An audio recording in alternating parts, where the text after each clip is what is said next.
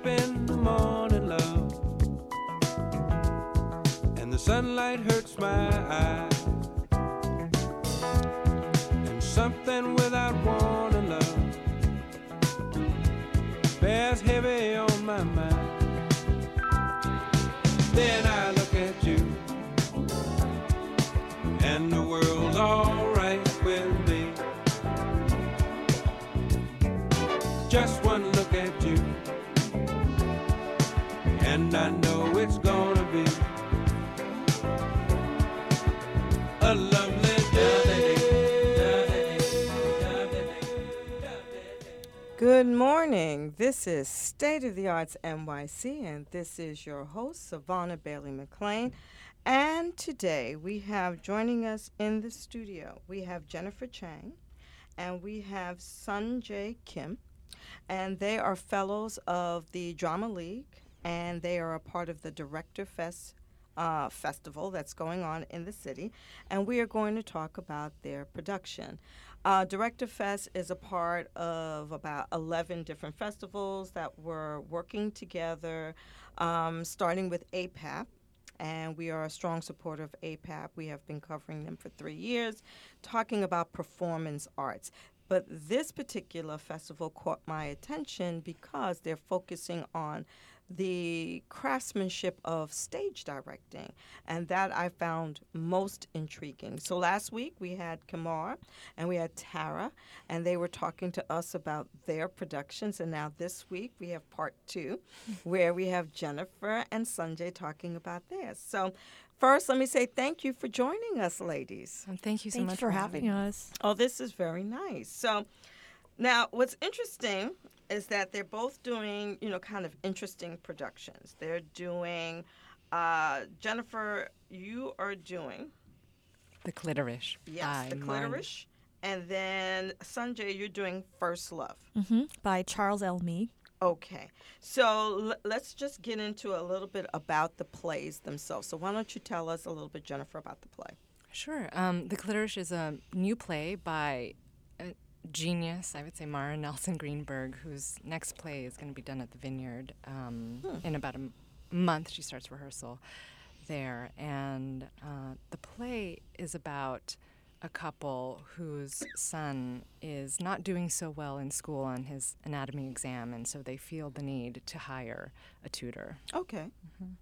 And I know it has to be more. with the title like The Clitoris, And, in this world, there are vagina tutors, and so the vagina tutor comes and then discovers that there's such more. A thing? Yeah, there actually is. However, but in this world, I think Mara has extrapolated tutoring, or the service of tutoring for this particular couple. It can go in a lot of different directions. It is about, but it is ultimately about gender dynamics and power and, who is an ally and who isn't, and the nature of allyship and trust, and the slippery slope of making tiny little decisions or compromises that get you to a place where you never intended to be. So it sounds more like relationships versus anatomy. It is about relationships and politics, I would say. Okay, good. Yeah. So now, Sanjay, tell us about First Love. Absolutely. So First Love is by Charles Mee, who is a playwright who's had an amazing career and is known for his poetic language and almost collage-like, visually whimsical, stunning style.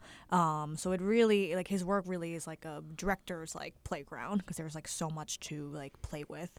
And this particular play, it centers around Harold and Edith, who are both in their 70s. And basically, it's a love story between the two of them. And in one surreal day, they live the arc of an entire long-term relationship. So it's a romantic comedy. It's also a very fun, like physical play with lots of stage tricks and like movement and like music moments. And ultimately, it's exploring our most like timeless subject, which is love, but in the bodies of folks, you know, like we think of like romance as like a subject that's like belonging to young people and teenagers and sort of like hot movie stars in like Hollywood movies and I think there's something really like inherently like political and like courageous about like now putting these like amazing seasoned actors with like incredible lives and like careers and wisdom in them, and then them getting to tell a sexy romantic story. Okay. Yeah. All right. I think what's interesting about what you just said is that, and given the political climate that we're in, is that we shouldn't make assumptions about anything or anybody. That's the purpose of being in a society that has so many different people from so many different backgrounds, is that we shouldn't make assumptions. And what comes out of those, you know, sort of explosive intersections should be welcomed and not feared. So I thought that was interesting. So now, tell me, ladies, you could jump in. What made you decide to go into stage directing? Because that's very specific. That's not just something, I woke up this morning and I decided I wanted to be a stage director. You know? Well, I think there are a couple phases, and in some ways, actually, I did wake up one day. No, it was like, you know, in the way that Peter Parker woke up one day and realized that he was Spider-Man. I know this sounds insane, but at least the decision to pursue it as a profession. Okay. I just kind of got to the point where I realized that so many of the skills that I had developed over the years really have coalesced to be able to give me the abilities to do this.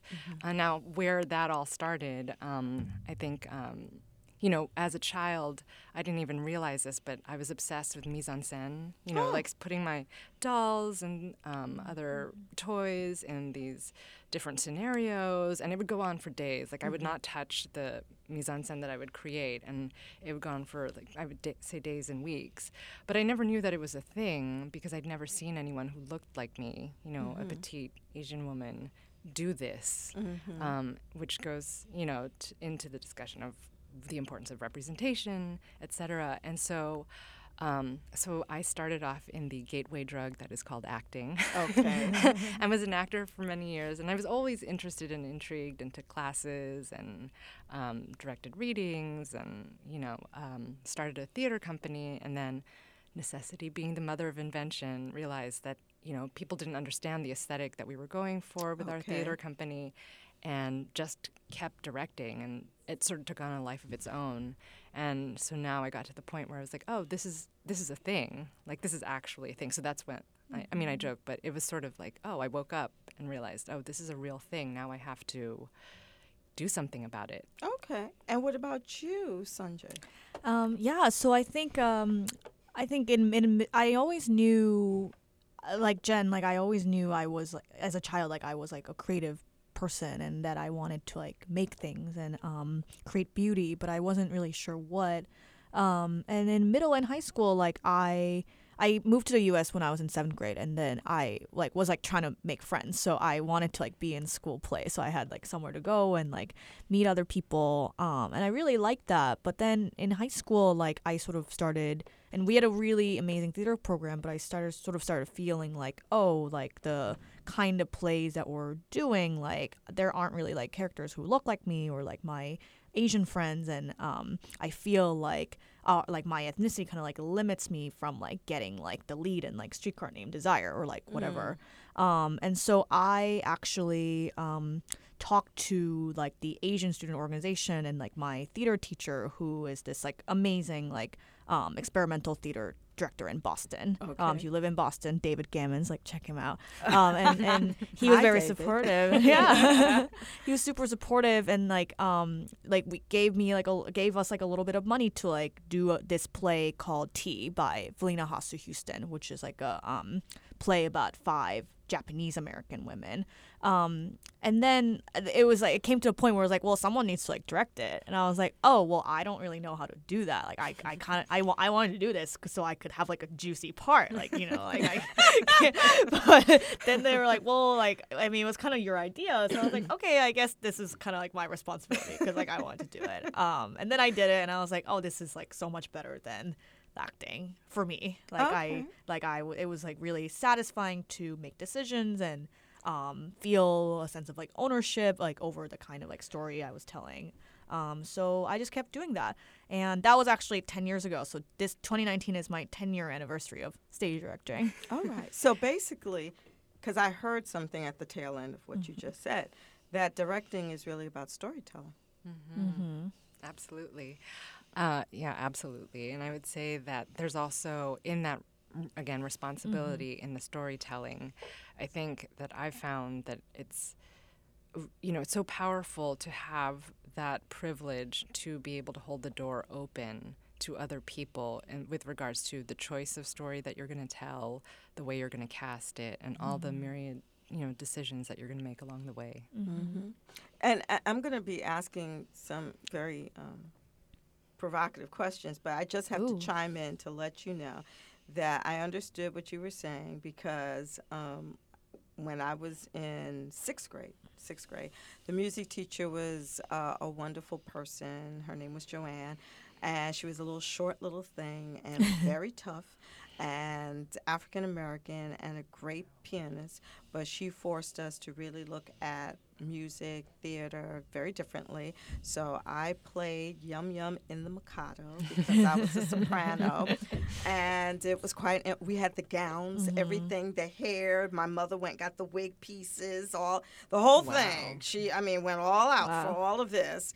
And so, yes, I understand that. But for us, it was different. It was about immersing ourselves in another world, not assuming anything about anyone. It was about this, you know, let's transport ourselves and learn from that culture as opposed to how some people feel that you shouldn't. Why not? If it's something of value, you're willing to share. Absolutely. And that dovetails into what I'm about to ask you, ladies, in regards to your plays. The political times that we're in, do you feel that what you're doing addresses a lot of these hotbed issues that we're dealing with today? Oh, absolutely. I mean, directly in the clitoris, we're talking about the power dynamics between men and women, and how women get silenced and choose, make these complicit decisions to be able to retain power or have power in a room. Okay. That's an interesting way of looking at it. So being passive aggressive. So as opposed to being assertive, it's about being quiet, not saying anything, withholding as another means of power. That's what you're saying? I guess, that might be a way that somebody might, interpret what's going on in the play, but also that, when you get to a certain echelon of power, the kind of deals that you have to make and emotional labor that you have to do in order to also still get what you want. Okay, so that's interesting. What about you, Sanjay? Well, as I said before, I see, like working with these folks who are older and like the kind of people that our sort of youth-obsessed culture like doesn't put in the roles of romantic leading man and lady. I think that is inherently very political. But I think that, for me, like some of my work is like very, very like it feels like a direct response to like Trump and like what is happening. And some of my work sort of like lives separately from that. And I think there are sort of different ways of being political like in your work. Like it might be that like I think like Jen's play like sort of it seems like the themes of it seem like a more direct like byproduct of like the past like 2 or 3 years. And then for First Love, it's a little more like timeless and it's a little more, of course, it's sort of like informed by the current moment, but it's not as like reactionary, if that makes sense. So some of my work lives more in like the like middle finger to like this administration like world, and then some of my work lives in a more separated like realm. Okay. Now, how do you ladies feel about the profession, theater, and its reaction to Asian Americans? do you feel that they pay attention to the stories that you wish to share? Or do you feel that you're limited in some ways? Or perhaps you don't feel limited because you're being kind of progressive with your stage directing, because you're kind of doing it in pop-up locations and pop-up places that really pushes that envelope so that people have to deal with you whether they want to or not. Go ahead, chime in. I mean, part of the reason why I have been pursuing directing is that as an actor, I felt a little bit helpless about taking part in any sort of, big statements or, being able to, just have creative control. That's also why I started a theater company and produce, have done a lot of producing my own work. I mean, it's all of the above that you stated. I think especially with the advent of Crazy Rich Asians, which I liked. Yeah, people have been paying attention, and this idea that, there can be more than one Asian person in a story. Of course. Because now we can be seen as people as opposed to tokenized as representative of an entire group of people. This seems to be something that's capturing the attention of both film, TV, and theater. And that's exciting, and that's an exciting time. But then you also, come to the conversations and realize, there's so much more work to be done. Yes. Everyone's trying, but sometimes can't see the forest for the trees. And you're hitting your head against the fact that, a man can be hired on promise, whereas a woman always has to prove herself. And I think that's still very much in play. Woman of color. Oh, yeah. Yeah. It's like it doesn't seem to end. You're always constantly trying to, hit these milestones to say that, what you have to offer is interesting. So, Sunyi, do you think a part of that, Sanjay, I should say, is because audiences have not been encouraged to come along the journeys that you guys are experiencing? Yeah, absolutely. I think like a shift that's happening that I think is exciting is that and obviously I'm so grateful to like David Henry Hwang and like Valina Haas Houston and all these like amazing like Asian American writers that came were the first sort of big Asian American artists to be recognized. But I think a shift that's happening is that I think it used to be that mainstream arts and media were only kind of interested in like narratives that were deemed like quote unquote Asian. So it was like a lot of like immigrant narratives and like narratives of people like being foreign and like having a hard time living in America and like being the victims of racism. And of course all those things are like real and they're all like important, but I'm saying like that sort of is like in a way like that's a comfortable narrative for white people to think about Asian people. Like Joy Luck Club is like a comfortable thing to think about, and told through the lens of and I think whiteness. I like have some mixed feelings about like Crazy Rich Asians and like what that means, because like I think it's like it yes, it's like heroic and like amazing and all those things, but I also think it's like a celebration of like capitalism like in a way. But I think the part of reason like why that is really exciting to me is like because like you don't that's a huge departure from like seeing Asians as like poor like struggling immigrants. Like no, actually they're like richer than you and like more fabulous than you, or that they can occupy the whole spectrum. Right. They're beautiful and like they're fun and like and so I think the ultimate goal for me is like just being human, just like telling like human stories, and like just getting to like do that. So for example, in First Love, I'm not telling an Asian story. Like I'm not working with Asian people. I'm just telling a love story, which can be occupied by anyone. Right. So I think that's the ultimate goal is to it's for everyone's like I think everyone to like all stories to sort of get to live in like the humanity of it. It's no different than for me, where I'm tired of hearing about stories about slavery. And it's like it's the same story over and over again. I even give tours in Harlem about the history of Harlem, and I tell people straight off the bat, slavery has been around since the beginning of time. I think we all understand that. I don't talk about the tragedy of it, I talk about the human dynamics that led to it, so we can move past that and deal with some other aspects. No different than the Holocaust. I know people who are Jewish. They are tired of hearing about Holocaust stories, too. They're saying there's more to the culture than these horrible tragedies, and it's like, why are you just constantly putting me in this box? And so, yeah, I get what you're saying. And I think, because we still have a few more minutes, that deals with the politics of today. We briefly spoke before the show about how, we have a controversy in New York City where the high schools that are considered the premier high schools are now being challenged, and there are lawsuits against Asian parents who are saying, look, we want our kids to be in the best schools, and we offer the support that they need. Don't say they got there because they were, less fortunate, or they just got by. They worked their asses off to get in there, and we offer the support to keep them there, because there's one thing to get in. The most important thing is to graduate. So do you feel that that also kind of resonates with some of what you're dealing with, that people don't tend to understand that, you just don't want to be seen in as one-dimensional, that you want to show your complete humanity, and no one's perfect, and everyone is struggling to meet whatever dreams that they're trying to obtain? Yeah, absolutely. I mean, the analogy I have for that is that I dyed my hair red a year ago, and I have to write a whole essay about it, because just the shift in how people approach me or treat me. I have not once been asked, actually, this entire year, where am I from?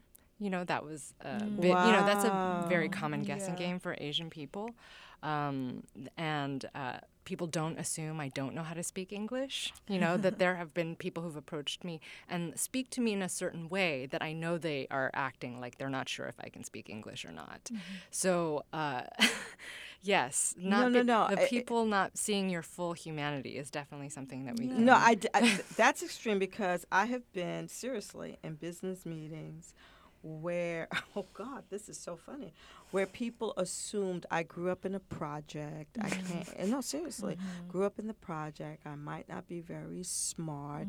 And so I did it once. I told someone, guess what? I know how to read. Whoa!